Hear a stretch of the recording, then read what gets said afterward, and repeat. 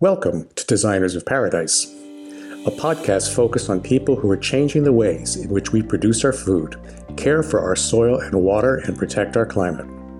There's a steady flow of information now about the many ways in which agriculture is damaging our planet, disrupting natural ecosystems, polluting our air and water, and destroying the soil it depends on. But there's another set of stories to be told as well. These are the stories of the people dedicating their time and brilliance to reversing the impacts of our industrial food systems. From farmers and consumers to innovators and entrepreneurs, city planners and funders, an entire ecosystem of change makers is on the rise. Together, they're bringing in a next generation of agriculture, which is regenerating soils, food quality, local economies, and significantly, hope. Hope for a better, healthier, and more equitable future for all. These are the Designers of Paradise.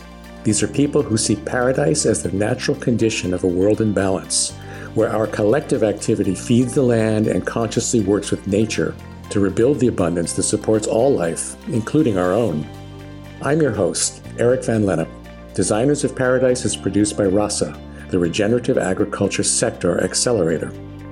Please subscribe for Designers of Paradise at iTunes, Overcast, Stitcher, or wherever you get your podcasts.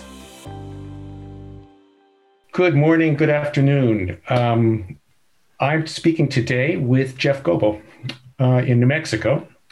And the conversation, I believe, is going to mostly focus around soil health and in a constructive and applied kind of sense. But of course, we will follow any kind of tangents that come along and seem either pertinent or fascinating. So without further ado, Jeff, welcome. I'm really happy to be speaking with you today. Thank you. Yeah, it's an honor. I do appreciate it. One of the reasons I was so interested in speaking with you is because you do have this company called About Listening. And it just struck me instantly in terms of the whole conversation around regenerative agriculture, regenerative communities, regenerative practices across the board. We do an awful lot more talking, I think, as a movement than we do listening. So that just seemed like, yeah, I think this is an angle we really ought to delve into a bit. You've done a lot. I looked through a couple of the websites in your profile, and of course, we've had a couple conversations already, and you have done a lot for a long time in a way that has a natural kind of evolution towards what you're working on now with soil health and communication. Could you talk a bit about how you got on that path, what maybe some high points of it? And I'm particularly interested, since this is a series that I hope will motivate listeners to find in themselves and in their lives ways to dive in as well. I'm interested in what motivated you to focus on this. Great. Well, thank you, Eric. I sure appreciate the opportunity. Well, I graduated in college, my bachelor's in 1980 in natural resources, and grew up. My dad was a professor in the department, so I grew up in natural resources. My first job was with the U.S. Department of Agriculture, and I worked for what was called the Soil Conservation Service at that time. And our charge was to help farmers adopt conservation, to take care of the soil and the water. And I was doing that very passionately, and I also really cared about the farmers and ranchers that I was working with, and I was just noticing how slow conservation was being adopted, and not because of ill intent, just for some reasons, and I wanted to understand why. And I also felt an obligation for the well-being of farmers and ranchers, and so not only that the land was taken care of, but also that their families and the economy was being taken care of for them. And it seemed like they were sort of opposites. And so I went to learn more about the economic side. And as I ventured into that, I realized that it's actually something even deeper, which is us as human beings. It's our own perception of the world. And through the course of my work, I have learned that to me, I believe it's it's our fears, whether they're real or imagined. Most of them are imagined, or it's it's our limiting beliefs. It's the way we've structured the way we think the world is. And in reality, it often is not that way. And so how do you deconstruct the belief structure and reconstruct, in a way that's sustaining or regenerative, as you move along, and how do you deal with those fears? And so that's what I left the Soil Conservation Service after about 6 years. And I did have the opportunity to work with a fellow named Alan Savory that a lot of people know about in the regenerative movement. And there's two things that really stood out with his work. One was the decision-making framework that's focuses on holism. So basically looking at social, cultural, and economic and ecologic values simultaneously. And that was very important. So that made a lot of sense to me, that we've got to make sure all of those are satisfied. And then the other area was the relationship of the grazing ungulate and the predator in terms of ecologic health on a lot of the landscape of the earth. And I had the opportunity, I was a little frustrated with the missing human development skills with that approach.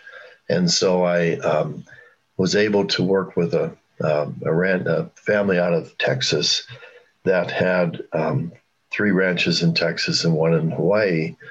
And I was able to practice what I had learned from Alan and my own work. And we were able to make absolutely remarkable changes on those places in a very, very fast time. And that the changes were ecological. And so, we had, for instance, Hawaiian cowboys on the ranch I was working with, and they were unionized. And we had Hawaiian activists that were giving the ranch a really hard time because of the way we managed. And within a very, very short period of time, like 6 months, we turned all that around. And it was very respectful and very really enhanced our work. And at the same time, we went from losing an amazing amount of money to actually breaking even within a year's time. And again, it was all about our core beliefs, how we approached, finances, the land, people. And it was all about, dealing with our fears and addressing our fears. So that sort of got me really started early. It gave me real confidence in the 1980s that land could be better, people could be better, economics could be better. I mean, it was like, I know we can do this because I did it, and that started my journey of, moving further to figure out more of this work. Yeah. I'm curious, what were some of those fears that turned out to be unfounded on those projects? Well, I remember the manager on the ranch, 2 of the ranches. Well, the first one in Texas was if you put too many cows with calves together, they would develop scours and the calves would die. And for those who aren't ranchers, scours is basically cow diarrhea, right? Yes, that's exactly. Yeah. And but what wasn't seen was that when you put them together, you have more pastures out there available, which means you got more fresh pastures that are restoring themselves. And so you've got them together, but you're moving the fresh feed every day. So it's clean. Every day you're moving to a cleaner pasture. And so the scours issues wasn't a problem, but there was the belief that, my God, if we do this, we're going to die. Everybody's going to die. And but it got healthier. Another belief was that, fear was that, I guess it would be more of the belief side, but I'm sure there was fears associated with it, probably credibility for one thing. But the belief was that we couldn't make more than lose $500,000 or $50,000, $100,000 a year. And within a year, we're making $150,000, annual profit on particularly that case. The activists, the Hawaiian activists, there was a fear about them getting on the land and not respecting the ranch, which was proven out. What's interesting is that our fears typically become self-fulfilling prophecies. We kind of actually make them happen.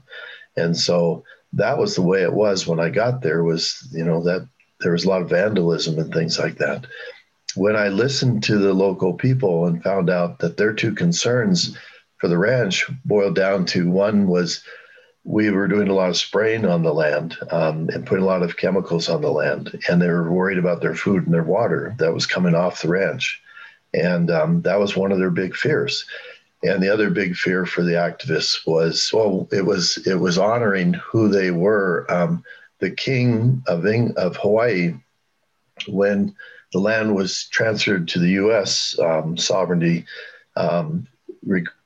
requested or agreed. There seemed to be an agreement that the Hawaiian people would have access to the mountain, Mauka, and to the ocean, to Makai. And we were locking them out, and we were in a very high tourist traffic area. So, we also didn't want tourists running all over the place. But with those two things, with the chemical piece, our ranch was losing money. And so we couldn't really afford it anyway, but we were doing it because that was the thing you do. And the other thing is you were spraying brush and treating animals for insect problems and parasite problems. But when we started moving the animals like a herd of bison across the landscape, the land responded remarkably, and we stopped having brush problems and we stopped having parasite problems. And so we didn't need the chemicals to do that, to treat that. So we solved that problem, that was important to them. And then the other problem about the access, it was connected because we were able to show that by moving the animals around and controlling where the animals were, which made the grasses and all the other plants more viable, the ground was covered, water would absorb instead of run off, all these great benefits, insect problems would dissipate. But it required that the animals stayed in a bunch and we moved them across the landscape, which meant that we had to have the integrity of fences maintained and gates opened or closed as we put them, on the management of the ranch. So we worked it out with the locals to allow them to have 24/7 access to the mountain and to the Makai and Mauka, to the ocean and to the mountains. We created the opportunity for them to understand what we needed to do there, and they respected it. It was phenomenal. And so within actually 6 months of addressing the issue and then doing something about it, the Hawaiian people came to us and said, we've been complaining for decades about how you're managing and been really angry with you. And just in these very few months, you've turned your land around so much that we want to learn what you've done because you're out doing what we never imagined you could do things this well. Anybody could. And so they asked us if we would teach them how to do this work. And because of the troubles that the Hawaiian team that I had, the Cowboys, had gone through all these years, I said, I won't teach you, but I'll have my Cowboys teach you. And so it was wonderful. So, yeah, so that would be some examples, I guess, of the fears and the challenges. The Hawaiian people did fantastic with honoring the integrity of the ranch. And, but we had a fear that it wouldn't work, and it did. So, yeah. So it was, you talked about the different activists. Were they primarily Hawaiian sovereignty activists? Yeah, they would have, that would be that direction with that, I would say, from most of them. I think 92% of the school my son went to had Polynesian blood. So it was very high. It was a very remote part of Maui. And Hana was the community. And I would say that would be, which, it makes a lot of sense to me. So, yeah. And the king that you mentioned, that was Kamehameha? Yes. Mm-hmm. Yeah. My Hawaiian history isn't so sharp as I'd like it to be, but yeah, I remember reading some of the stuff he was trying to do as the colonists were bombing in there. That touches on another point I just want to kind of note that because I think maybe we'll come back to it in a little while, but which Yeah, is that interaction with the traditional communities that yeah, seems to be um, it's a refrain that as I look through the work and that you've been doing, it comes up and again, and I feel like it's so important. But I want to give that its own little time to expand. So at this moment, if you're willing for it. Um, we had talked a little bit about your work with the Healthy Soil Act in New Mexico, and I think that's a yeah, really interesting project and an example of what can be done. hmm Could you yeah, expand on that a bit? sure. Let's see. I guess I've been seeing the power of what the soil can do for our world. Obviously, I started with Soil Conservation Service back in 1980, and and and as we've become wiser, more understanding in the Western world to some extent, we've realized how important not only just the chemistry and the structure of the soil is, but also the biology of the soil. And that's what we're learning a lot about now, and how critical that is for our well-being. And so I bought a little farm in New Mexico in 2014 or 15, 6 years ago. And and then that made me eligible to join a conservation district, which is a local group. It's a really cool government structure, I think, here in the U.S., which is where you have local people that have invited the federal support to come in and help take care of conservation and take care of the land and whatnot, work in partnership. And it's an outgrowth of our Dust Bowl that we had here in the United States back in the 1930s. And there's over 3,000 conservation districts. And I think it's just such a cool model. And I've worked around conservation districts for a long time. So there was an open position on the local conservation district board. And so I offered to join, and they brought me on, and then I ran for the office when it was the election cycle, and got elected. Anyway, at the same time, I also was I was involved with a rural network of organizations here in the United States, and we happened to meet in Washington D.C. And one of the themes of that conference was the climate issues and soil health, and so.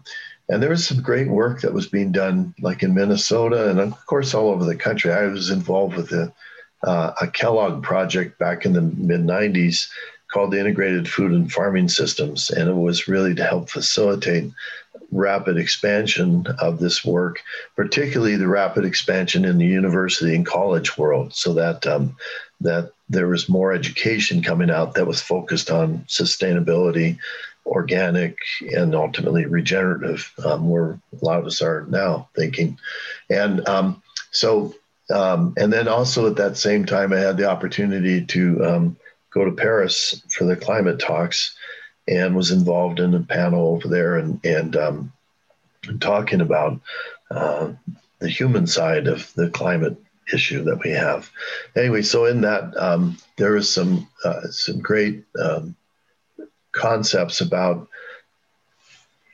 packaged together that I thought, let me bring it back, and I took it to the conservation districts here as a state, the association, to endorse it as a resolution, and we're partisan, or we're a partisan state, pretty divided between rural and urban, and red and blue Democrats and Republicans in this state, and so I was politely suggested to rescind my climate approach that was focusing on soil health. And so I didn't move it forward at their suggestion, but I kept it on my mind. And then later that year, I was doing some assessment of all the resolutions we have in the state, and we're called soil and water conservation districts, but we had 5 resolutions about water in the state, about taking care of water. We had nothing as a soil water conservation district for soils. And I said, my God, and so I repackaged what we did, brought it back 2 years later as a soil health resolution, and it got passed unanimously. And it was the same concept. We changed the word. We took climate out and just said, let's take care of the soil. And everybody agreed to that. So then the next year, we were developing, there was a movement to form this concept of the soil health for the state. And so I was involved with a small team in terms of designing this. And because of the lessons I learned earlier, and, the lessons over life, I was looking at how do we address systemic change using policy that's based on state government? What can the state do to affect it? Of course, our champions, and this was a belief change, was our champions are farmers and ranchers. They're farmers, ranchers, gardeners, and foresters are the only ones who touch the soil, on a daily basis. They're the ones that make the earth better or worse, And so let's make them our champions and let's help them do their job. So help them however they need to be able to take care of our earth for all of us. And so that was one of the major backbones of the legislation was farmers are critical, their ranchers are critical. Let's help them be successful with this legislation. And so that was the attitude that we approached this with. And of course, there was skepticism because the ranchers and farmers have been attacked a lot over the years. But it was the right thing to do, to focus on that. It's the only thing you can do. They're the only people that can change the earth. And so anyway, that we built the legislation focusing on that. We also used the 5 principles of soil health as the basis for decision making, not practices. Practices are how-tos, and it's like let a farmer figure that out. They're pretty darn smart. Let's focus on what it is we want to see as outcomes, like covering our soils, like having biodiversity, like having living root through the year so you're feeding the soil. Incorporating grazing animals in the equation and earthworms and beavers.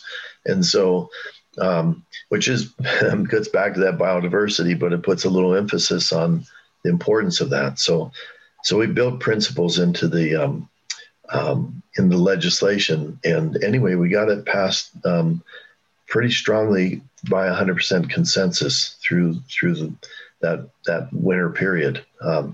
Really, we're thinking a lot about systemic issues.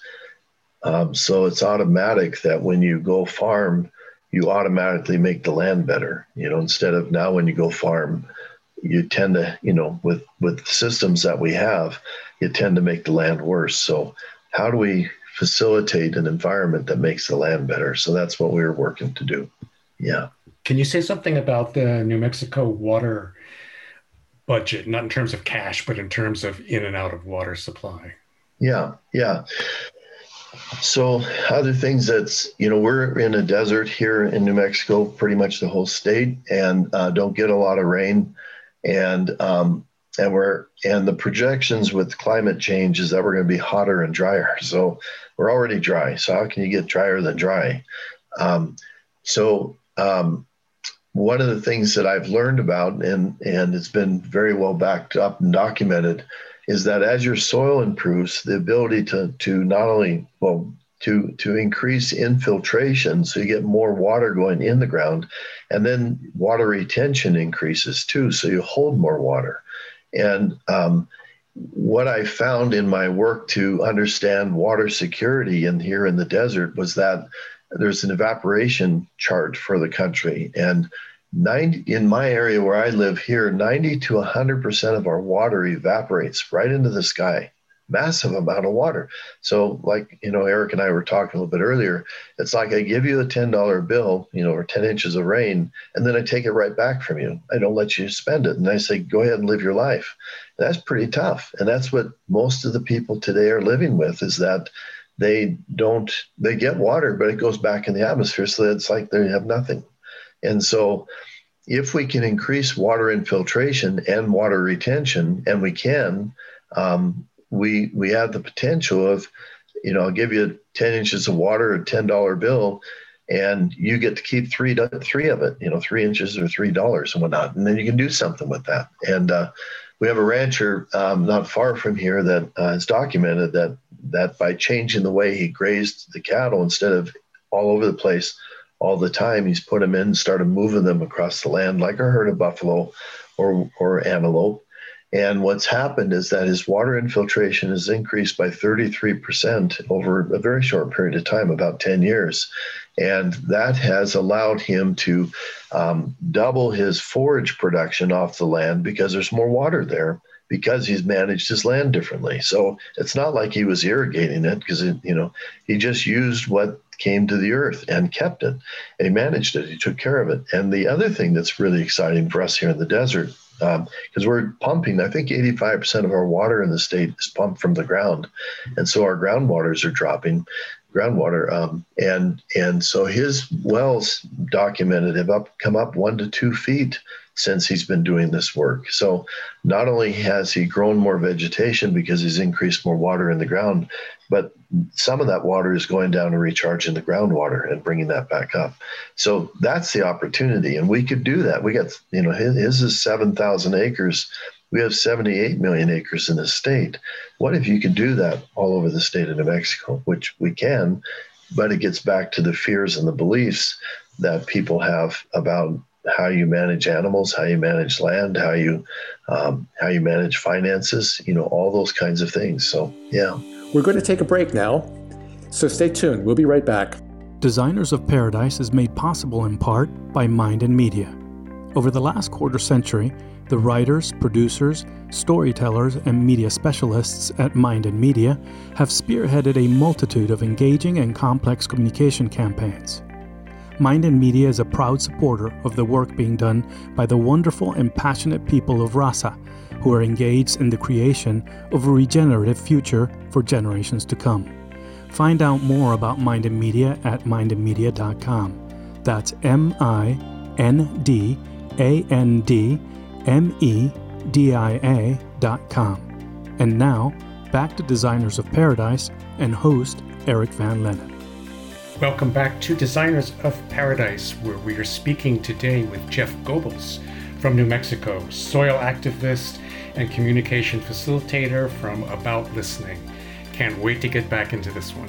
The other thing that we had touched on before we hit the record button was the farm and ranch economy itself, and also the flows in and out. Could you go into that a little bit also? Yeah. If you want quite a bit of depth on it too, there's a great book by Wendell Berry and Wes Jackson called Meeting the Expectations of the Land, and it's from 1984, I believe. Yeah, and Amory Lovins has got a beautiful essay in there that talks about what happened. And he's relating it to energy, but it's the same thing. Energy and money are very connected. And he talks about this trend, and this trend, what's happened is back around World War II and before, there was relatively a strong parallel between what a farmer made percentage-wise of the price of food and what the price of food was. And it was pretty high. It was, up like around 75 cents on the dollar at one time. After World War II, there was a strong downward trend in terms of net farm income and a continuing upward trend for price of food. And so there's this huge gap. And now the farmers make about 8 cents on the dollar. We did an economic study here with our soil health work about a year ago, and we learned that in 2017, 70% of our farmers lost money on their farm. 70% of our farmers lost money on the farm. Why do you farm? It's crazy. But so anyway, what's interesting and what's pointed out in the book, Meeting the Expectations on the Land, is that at World War II, the world was bombed out. Factories were gone, and except for, in the United States. And so we had, in a few places around the world. Anyway, we had, these factories, gainful, a lot of people employed there. and our supply, or the demand stopped. The war was over, and so tanks. What do you do with tanks? What do you do with fertilizers or munitions? What do you do with biocides, petrochemicals? And so there was a turn toward taking, the production, the high level production that was going towards tanks, to turn it into Caterpillar tractors for farmers. Take munitions and turn it to fertilizer. Take petrochemicals and go to biocides and fossil fuel running the equipment. And so that's what this downward trend happened, was at that turning point. And so anyway, we also, in this economic study that we did, we asked how much money is spent on those things, which tend to actually harm soil microbes. You fertilize, you hurt the soil microbes. You do biocides, you hurt the soil microbes. You till, put oxygen in the ground, and you burn up the carbon in the soil, and you hurt soil microbes. So we spend in this state, which is a more impoverished state for the United States per capita, and we spend about $500 million a year buying stuff from outside the state. This money leaves to bring in stuff that hurts the land, and that's about half of that difference between with growing food is that. So there's a huge opportunity to relook. It's not like, I have farmers tell me, well, they don't have any money left to do change, and it's like, well, you spend a whole bunch of money every year. Why not relook at how you're spending that money, reallocate it? And all my life's experiences, I've seen great abundance of money and a lot of poverty at the same time. And it has a lot to do with how you look at the money. It goes back to that ranch in Hawaii. We were losing $750,000 a year. And within a year's time, we were breaking even on that ranch. And it was the belief systems about the money that we had. It's how do we use it differently to create the outcomes we want. And so that's the opportunity. And it's huge. And that's just talking about the input costs, which is about half. The others is marketing and distribution. Could we, like our state, we import 95% of our food from out of state. We could grow food here. We do grow food here. 97% of our food leaves the state. And it's crazy making. So it's, so we have abundance, it's just the reallocation. It's how do we use that to be able to get what we want. And it's interesting that also in that study, we showed that if every New Mexican would spend $5 a week on buying local food, we would add to the state economy, starting at the farmers and ranchers, $600 million a year, over $500 million more dollars a year of revenue internally within our state by buying our own food, And so there's these huge opportunities, and a lot of it's just this allocation piece and how we look at how the process of what we do. So, yeah. So I've been pretty involved with that, developing that. Yeah, Eric? That last bit, that really sounds like the guts of a good campaign, a good ad campaign, for like, let's make New Mexico for New Mexican future or something like that, I'm curious, and I'm going to use this curiosity to segue a little bit, because I do want to get into working with traditional cultures and be able to give it enough time to really dig into it a bit. So I'm curious how that work with the Soils Act, the Healthy Soils Act, might have engaged with the local tribal communities in New Mexico. Oh, yeah. And I'm also really curious, because it's quite topical right now, about is there a sense, particularly among the soil practitioners and the ranchers, because I know there is among the tribes, of hope around Representative Deb Haaland being nominated to the Department of the Interior? Yeah. Because of course they oversee, don't they, all the ranch land? Yeah, a lot. I'm very excited about her. And she even, I've been working with a group called the Healthy Soil Working Group here in New Mexico for through the legislative process, and then up till probably this fall. And anyway, this fall we actually had Deb Haaland be on what we call Soil Stories, which is different people that are doing cool things.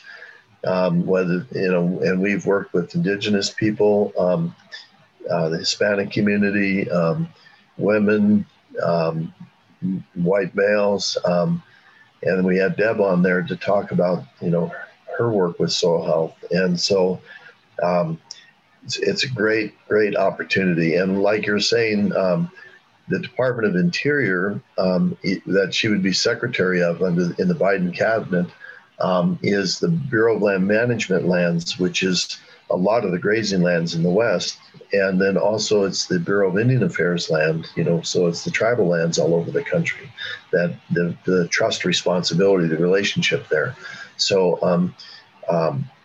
I haven't, because of where I'm focusing right now, I haven't really put a lot of my finger on the pulse in terms of the enthusiasm. Definitely the tribes are very, very enthusiastic. I mean, that it's really important. It's difficult to manage something if you don't understand it, if you don't have the value of context of it. And so it's really great to see a tribal leader like she is. She's got an incredible value system, becoming the leader, potential leader at the Bureau of Indian Affairs, and then of course the Bureau of Land Management. That'd be amazing. So, yeah, so it's I'm excited about it. It's a great piece, and I hope, and I think it will, because I think she's seen as very level-headed in our partisan world that we have today. So I'm hopeful for things. If she gets there, and she's been pushing a concept of 30-30, which is 30% of public lands protected by 2030 is the initiative. And I pointed out when she was talking on the soil health series, I said, the UN says we need to have 100% by 2030 or sooner, or maybe 20, 30 years ago. But we really need to actually accelerate that. Instead of 30%, let's have it be 100% in the next 9 years. And so that and in the consensus work that I do, the conflict resolution work through consensus, I'm always pushing people to do what seems to be impossible. And it's remarkable when you do that, what people can do. And when you push people to do the impossible, they can do it. And so 100% in 9 years is not out of the question at all. So, yeah, I mean, why would you want to keep doing things that hurt your soil, cost you a lot of money, make you go bankrupt or broke, lose species that are going to be absolutely critical for our future, not have the water, why would you do that? So, I mean, so it's a no-brainer. It's just, helping people address their fears and their belief systems. Yeah. And I think also your work, around kind of systemic perspectives on this is going to help that, because it strikes me that, I mean, I've always thought it was really ludicrous, the way we destroy things or waste them. Yeah. But it's so much easier to do that if you don't see the connections. Yeah. We tend to take them as a case by case opportunity or compulsion, and we don't stick it together. So I think that's really important. Could you say a bit more about some of your work with other traditional communities and facilitating communication, and how that opened up for you in the first place? Yeah. And then some of the things you've learned. Yeah, good. Well, first, just building on what you just said, it is a really important thought, is that, you get these people that have lived for thousands of years on site, and their language is built on the local ecology, the local landscape. And so those languages are treasures. I mean, science, we use English, which comes from England, and what does that language, which is made up of a lot of other languages, but what does it have to do with understanding the ecology of this area, here in New Mexico, or up in Washington State, or in Cambodia, or or, Zimbabwe. What does that language, the English language, have to do to help you learn and describe things that people have been experiencing and seeing for tens, thousands and thousands of years, if not, and definitely longer. And so that's something that has been sort of a side effect, or something I've learned since working with Indigenous people, is how important saving Indigenous languages are for us from a science point of view, because they can see things. When I was working with the Colville tribe in north central Washington State, I took a Salish language class, and in the science world, we had 2 species of serviceberry identified, which is a bush that has berries on it that people eat and stuff. Two species that grows in the wild. We have 2 species identified. The language has 7 species identified. What is it they see that we don't see? And, of course, we hear about the Eskimos and their descriptions of snow. We have 1 word for snow. They have 40 to 50 words for snow. That tells us something. The Navajo cycles of the seasons, they don't use December and January and those words. I mean, what does those words mean? They use words that describe what's going on that time of the year. So there's a very strong connection with the year. So, it was interesting. I was working with one of the Pueblos here that works with teaching the languages for their children and bringing the languages back. And in the course of that, they were having 9-month school years, like is traditional, nowadays, conventional, I should say. And the thing is that they're trying to teach a language that includes descriptions of the earth, and they're missing the summer months because the kids are out of school. How can you teach something you can't see?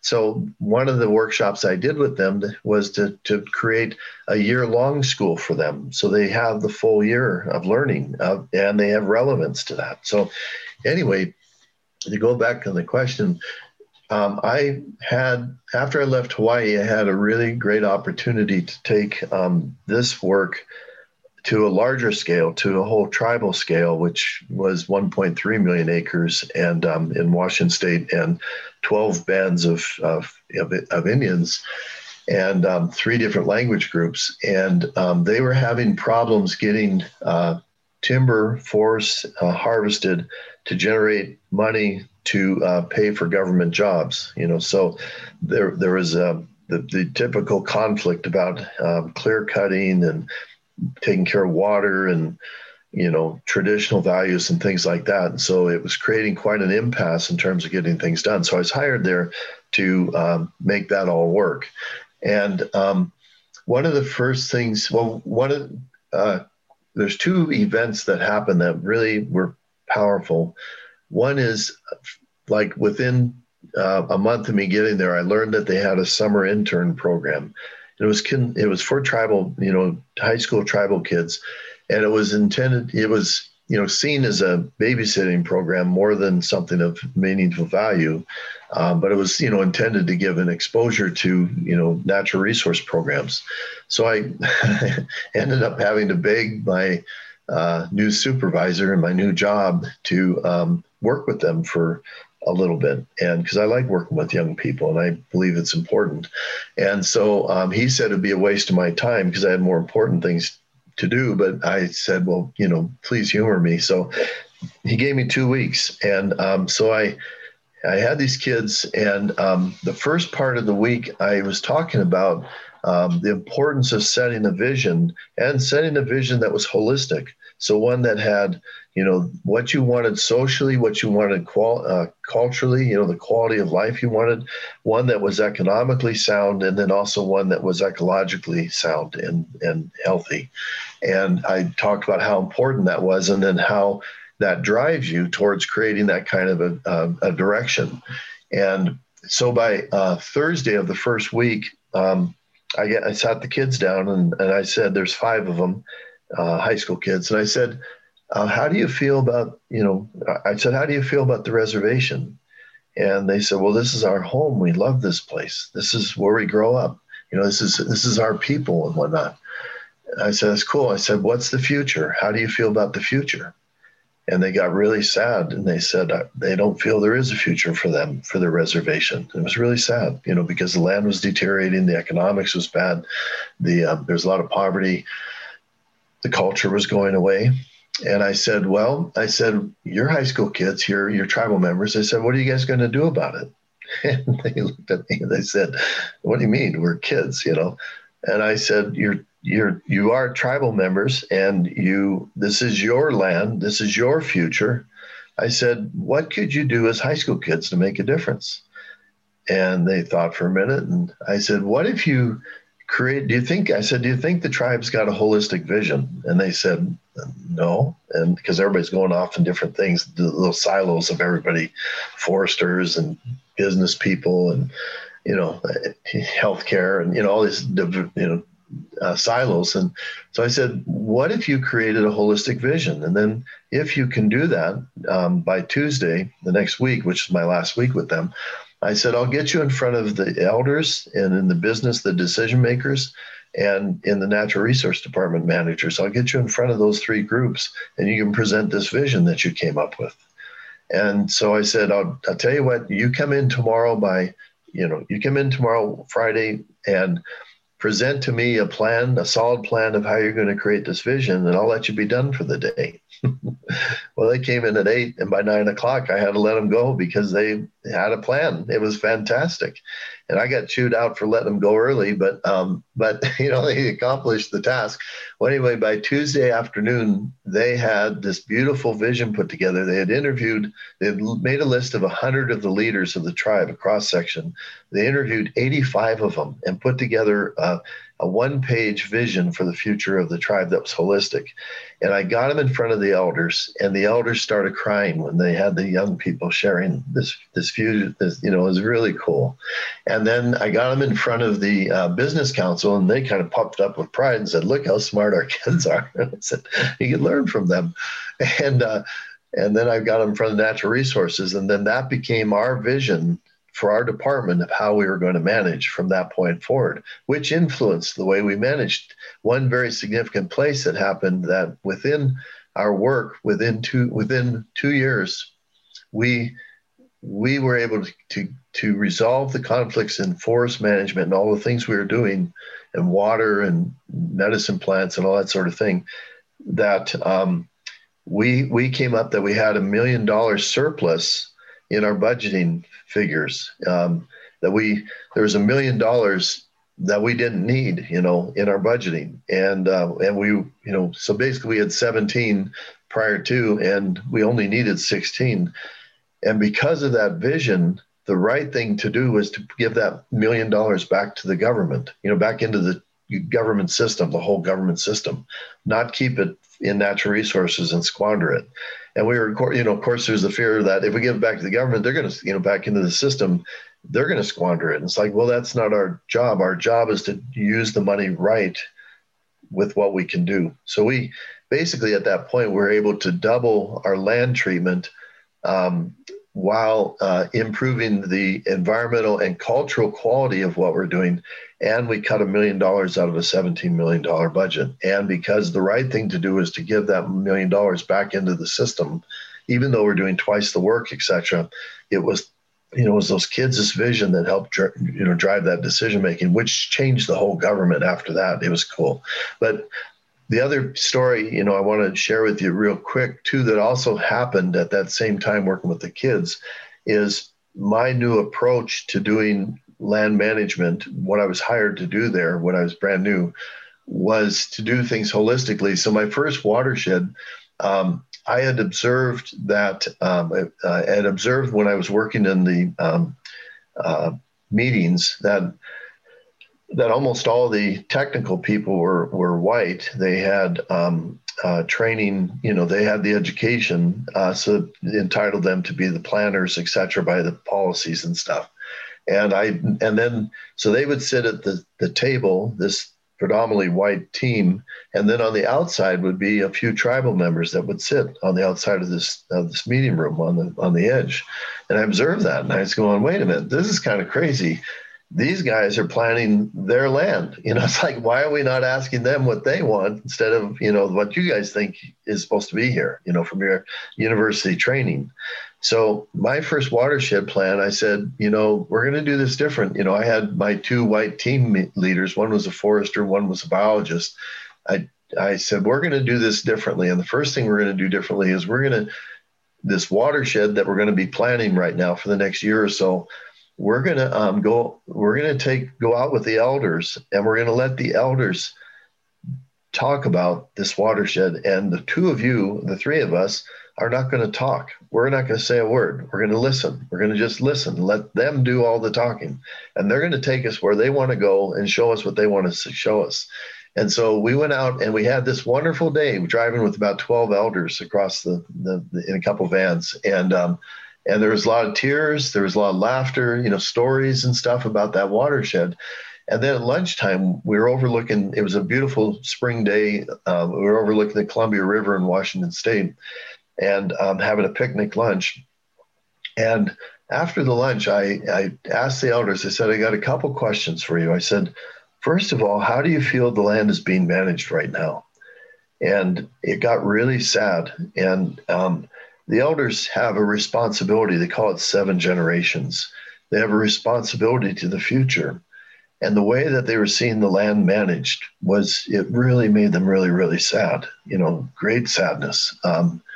And I mean, I can feel it right now as I'm telling you, and this is like 30 years ago. Anyway, and they described some of the things that really made them sad about how the land was being managed by this team of white people, by these university trained folks. And so I said, well, let me ask you this watershed, we have a chance to do something different. I said, what would you like this watershed to look like because of the management, because of what we do here? And they started describing what they would like to see. They'd like to see streams that start flowing again. They wanted to see their medicine plants come back in the forest, the things that treat cancer and other things that they have that were gone. They wanted to see jobs. They wanted to see income being generated. They wanted to see the wildlife populations. They wanted to bring fire back in the way it used to be. Where you burn big blocks of land in the fall, not in the spring, when it's wet, they wanted to do it the way they traditionally did it. And like how the lightning was, at that time of the year. So when they finished speaking, they were pretty, it made them feel good to talk about that. I asked them, I turned to my two planners, and I told my two planners, I said, you just got your marching orders. That's what you're going to create out here, is what they just told you they want to see. And I turned to the elders and I said, we're not going to do a thing out here until we make sure we got it right, that we did it the way you said you wanted. And my planners were like, you got to be kidding me. I went to forestry school to grow trees, not medicine plants, and make water flow. And and the elders said, no government has ever come back and said, we're going to check with you. So anyway, it was a real hard year for the planners to kind of put their head on differently to grow medicine plants in forests and get water to flow again. But about a year later, we had a plan, and we did what we said. We went back to the elders and we said, okay, here's what we thought we heard you say. Here's what we designed. How did we do? They started crying. It was really cool. And they said, this is what they want. And they said they've never been treated respectfully like this. Well, here's the thing. We went and implemented it. Well, first of all, the elders unanimously agreed to it. The community, then when we took it to them, of course, because the elders, the power, when we took it to the community, they said, the elders want it, we want it. And when we took it to the business council, they said, my God, if we're going to be in elections next year, we better approve this thing because everybody else wants it.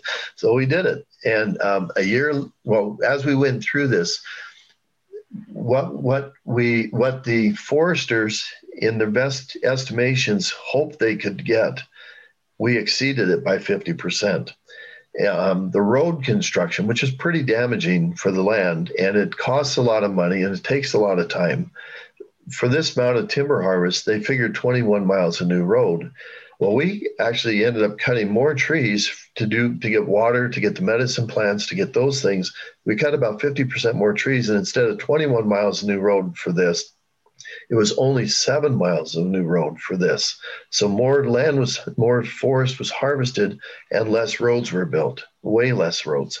When we got down to it, the Forest Service lands across from us, which is federal government-owned lands, not tribal lands, right across the fence from us, they figured about $125 an acre for treatment, and typically it's up to around $300 an acre for treatment.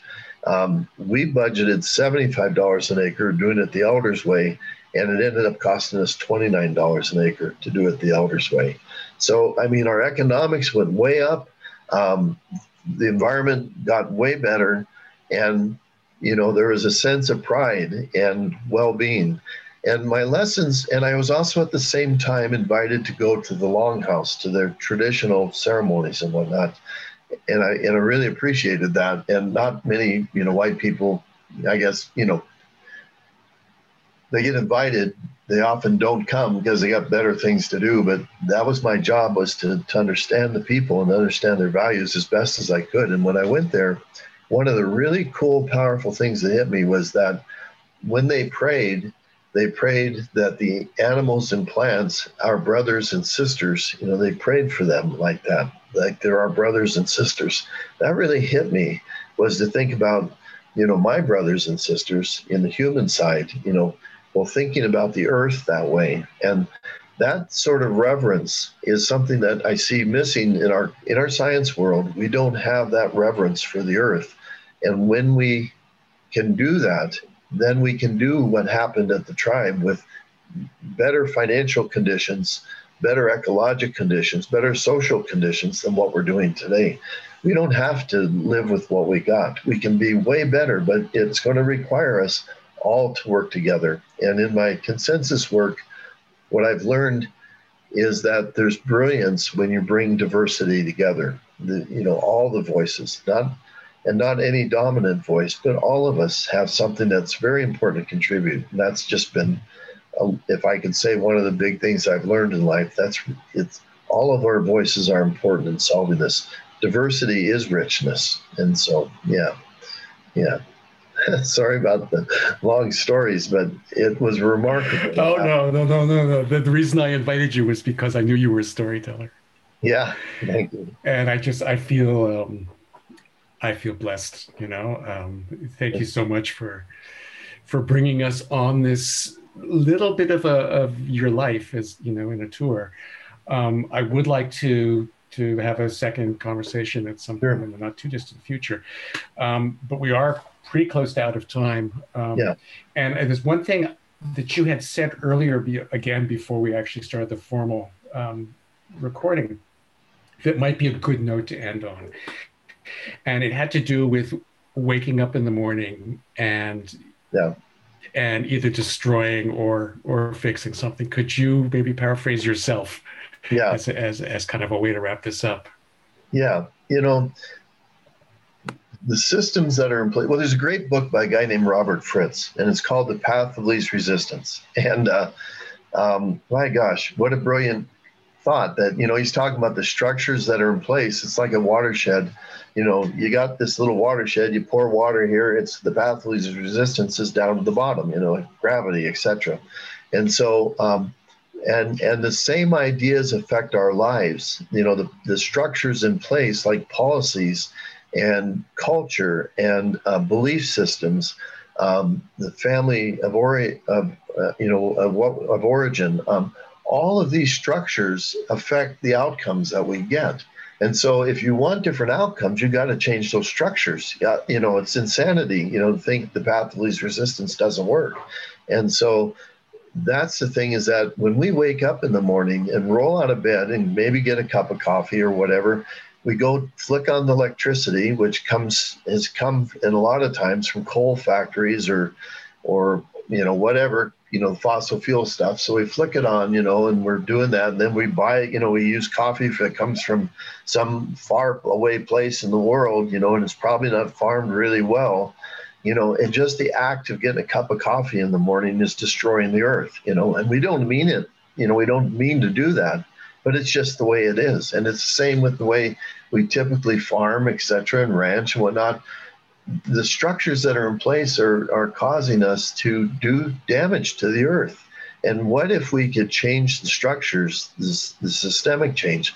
What if we could change the structures so that when you woke up in the morning, the earth was actually getting better, as a result of the act of waking up and living, and that's the kind of thing that I hope that we can work on.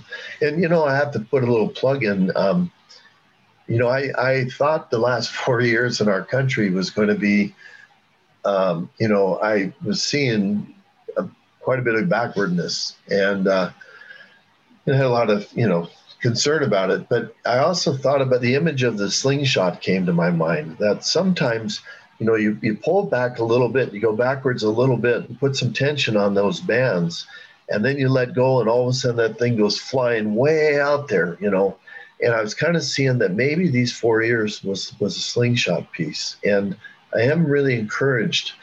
Look what's happening with climate change, the initiatives that are happening, and looking at whole economy changes and decisions that are being made, in the White House. It's not just money related, but in the Office of Budget and Management, but there's a new rule that says it's got to be socially and ecologically sound too. What's the analysis of that? So there's a holistic sort of view that's shaping up. So I'm actually pretty darn encouraged with what I'm hearing and seeing right now. And, we are in, if I think, Roosevelt had the Dust Bowl or the Depression, he had that. There was a pandemic 10 years, 15 years earlier. We've got the pandemic, the Depression, all these things, racial issues, all this stuff is hitting us, bam, right now, all of this. So it's a really challenging place to be. But I actually, the climate stuff, the species losses and stuff, water issues, but we could be in a place where we could actually make some major positive movement forward. And I'm kind of excited actually today about where we could be. So, yeah. So let's make a world that when we wake up, we've done good for all of us. So, yeah. Thanks so much. That's a beautiful note to end on. Thank you. Yeah, keep on doing what you do. Yeah, I can't stop. I just we all need all of us. Yeah. It's been very, very inspiring for me as a interviewer and a listener. Thank you, Eric. Yeah, I appreciate the opportunity. Yep. Thanks Have again, a great Jeff. day. Yep. Okay, take care. Bye. Thank you for listening to Designers of Paradise. I'm your host, Eric Van Lennep. Join me next week as we bring you another eye-opening interview with the people who are revolutionizing the way we produce our food. Indeed, the people on the front lines of designing paradise. Designers of Paradise is produced by RASA, the Regenerative Agriculture Sector Accelerator. To learn more, go to www.rasa.ag. That's www.rasa.ag.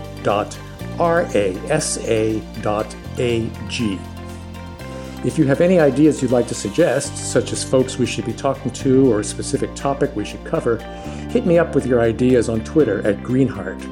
That's GREEN_HEART, Greenheart. We'll see you next week.